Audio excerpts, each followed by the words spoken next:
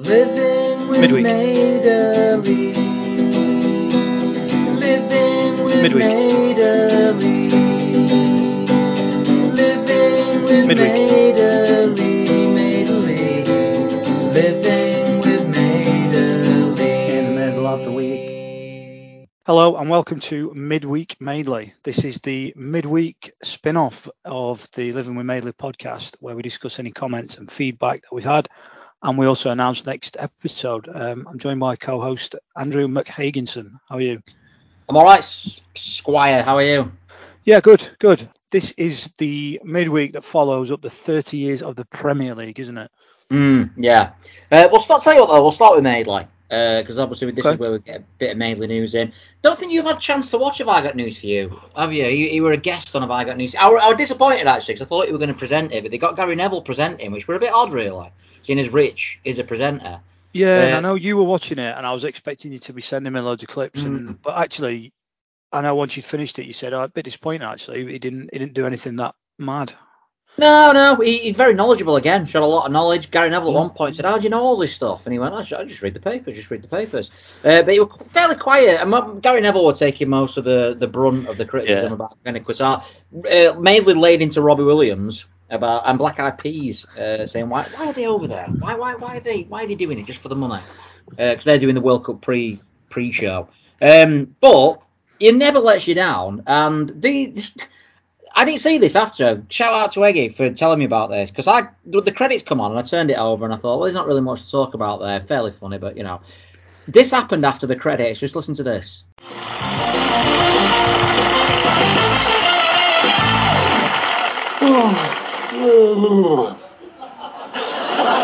Are you doing breakfast news tomorrow? No. Fuck me, no. Look at the time. Yeah, good stuff. Madeley, he obviously has got a good sense of humour. He's a funny bloke, so yeah, good to hear. And thanks to Matthew Plews, who's sent us another Madeley clip in, which I've not seen myself actually. I'll just play this here as well. This is Richard Madeley on seatbelts. One of the reasons, for example, that we have a law that says you must wear a seatbelt is not just to protect the person wearing the belt. It's that if you don't wear a belt and you have a high-speed crash, you go through the windscreen, you might hit somebody else. Yeah. I mean, actually, that can happen. Yeah, I've not heard this one before. So you're not just protect yourself in the car, but you Madeley seems to be worried about you flying through the windscreen and hitting someone else. Yeah, I mean, that can happen. That can happen. So Partridge, that can happen. But yeah, just before we go to the Premier League stuff, shall we get a few urban legends and things coming out about Noel's house party, which we did on episode 3. David Reedy sent us in. Did you hear the urban legend where Chris Evans was pleasuring himself during Baywatch with all the cameras in place for that night's NTV? Yeah, so that ties in actually to something John sent us today as a message on Twitter, which, I mean, he's actually put, not sure if this is real. I'm not sure if this is real. This is, Noel cuts to a guy called Simon. And I mean, if this video is real, it can't be, because it would have become much more famous. Simon is apparently enjoying himself a bit too much. He's got his hand in his trousers. But he's got a big, massive, 2-litre bottle of milk in the other hand as well. I don't know what he's doing, Simon, but he appears to have been caught in the act. Well, I don't know. Did I ever tell you about someone Mum worked with? This is horrible. Well, it's not horrible, but she used to. Apparently, there's a fetish for milk. People drinking milk in front of you, and they knock one out as you're drinking milk. And someone my mum used to work with many years ago used to get money, like cash in hand, just get blokes round to her house, or she'd go round to their house or whatever. She'd just drink some milk. Someone would knock one out in front of her, and they'd pay her. I don't know what the rate was, but yeah, so easy money, innit? Straight and back, Farah. So you think not only was Simon caught out, it could be milk fetish? Could be, yeah. So that's just what it's reminding me of. Straight away. I'm not accusing him of that, but yeah. So there is money to be made out there. All these people who say, "Oh, I can't get a job," just drink some milk in front of a man. I mean, it could be a bit dangerous, but yeah. Obviously, last week's Saturday, Sunday, whenever it came out, podcast was the Premier League, the 30 years of the Premier League, and Navdeep. I can't believe we didn't mention this. Navdeep pointed out that we didn't mention Brian Deane scoring the first ever Premier League goal. Yeah, I think it certainly should have got an honourable mention. I mean, if I'm honest, I forgot that. That's the truth. But I did try and stay away from some of the Sheffield United specific stuff. we also got, I think it was Matt who sent us the Villa goal that wasn't a goal, where apparently the goal line technology wasn't turned on. Did we ever get an explanation for why that didn't happen? They kind of just swept under the carpet, didn't they? They said the angle occluded so basically sort of obstructed where they couldn't see. It's nonsense. Yeah, they didn't. I just feel like this season. That was a shocking. Yeah. That was a shocking moment, particularly as a Sheffield United fan. The relegation was a shocking one, but I tried to keep it away from sort of too much Sheffield United specific stuff. But fair play to Nav, because I had forgotten Brian Deane scored the opening goal. So yeah, good mention, that one. Navdeep, also, slight correction, the Premier League era, ITV always used to show a league match between Man United and Liverpool in September. The Sunday coverage started in late October. So it's still ridiculous that. 17 games or whatever it was a season. That's all you got. And also another game from Navdeep, which I meant to bring this up. I did have someone else. A few weeks before the Kevin Keegan run, the famous Kevin Keegan run, Ron Atkinson got into an argument with Richard Keys about Coventry's league performances, and Big Ron ended up throwing his headphones on the floor and walking off. Have you seen this? It vaguely rings a bell, and I think someone had commented saying it's when he said you're playing with little toys or something. I think I've got a clip for it here, actually. So this is Ron Atkinson, furious with Richard Keys. Bottom line is you've lost, you're running out of time, you're below the drop line. Where next for Coventry City? How can you get out of it? Tottenham on Saturday. That's next. That's next. But you have to show, surely, don't you, a little bit more than there was evident tonight? You may say that. We don't think so, Richard. I'm sorry. You can sit there and look and play with all your silly machines as much as you like. I'm manager of a football team. I'm an experienced manager. Yeah, if the boys haven't done enough, I'll whip them. But I ain't whipping them for that tonight. Who won the Man of the Match award? Dave Besant won the Man of the Match award. So he award. must have played not bad then. Thank you very much, lads. See you later. Okay, Ron. Well, thanks for joining us. Appreciate it. I was aware of it. I didn't remember it actually live and lewd. JP said, forget the Premier League. By far and away the most shocking moment in the entire 4 series of Living with Madeley is your admission of your Manchester United fandom. Can this world plummet any lower? I did think that, obviously, you're not giving any background to that, so you just sort of announce yourself as a Man United fan and got the fuck out. No, I'm a Sheffield United fan, but as my dad's a Man United fan, so... And it's all right. All these people think your dad's a glory hunter. He's Irish, and it's fine, isn't it, for the Irish? Well, when he came across here, they weren't the biggest team, so he didn't pick the biggest team. So yeah, I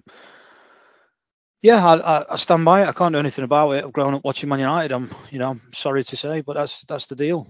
I've experienced the glory, and now I'm experiencing the down bit. But yeah, it's that old thing though, where I don't like when people say this, but I'm going to say it anyway. Yeah, I do kind of support Man United unless they play Sheffield United, in which case I hope they lose 10-0.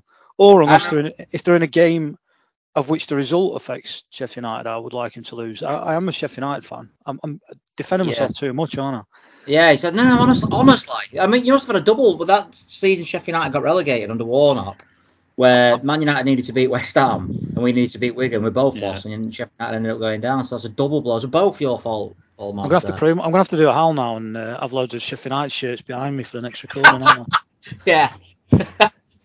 Next week's episode, we'll do a live recording. It's you in loads of Blades gear, like face paint on and everything. Rattled.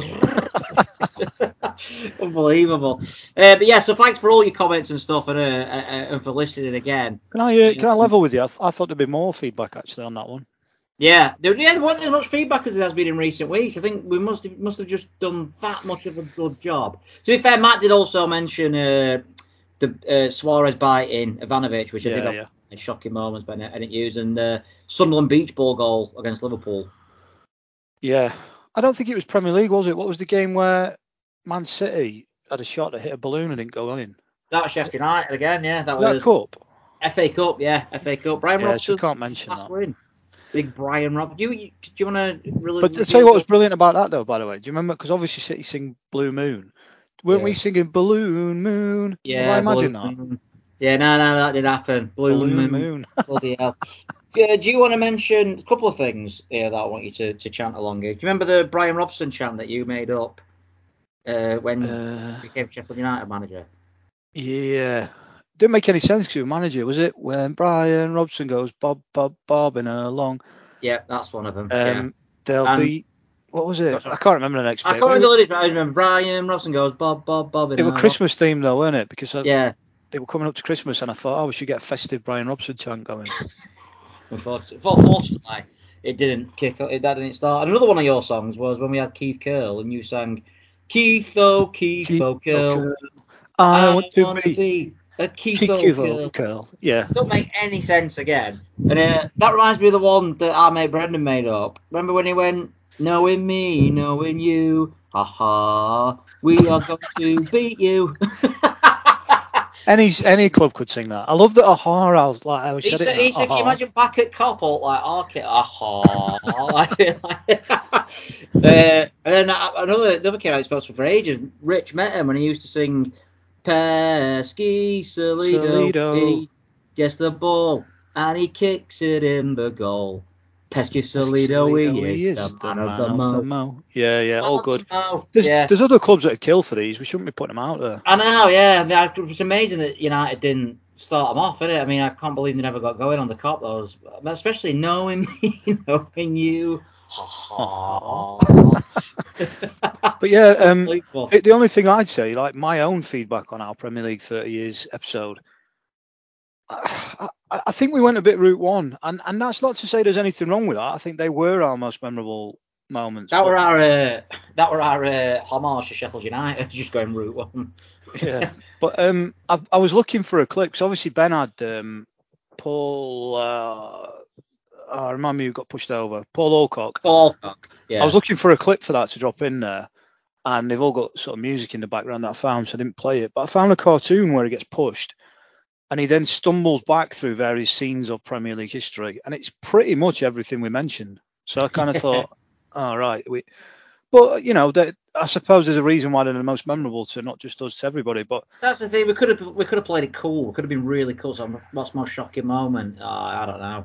Remember when Middlesbrough did this against Coventry? You know what I mean? But that's not. We're people pleasers.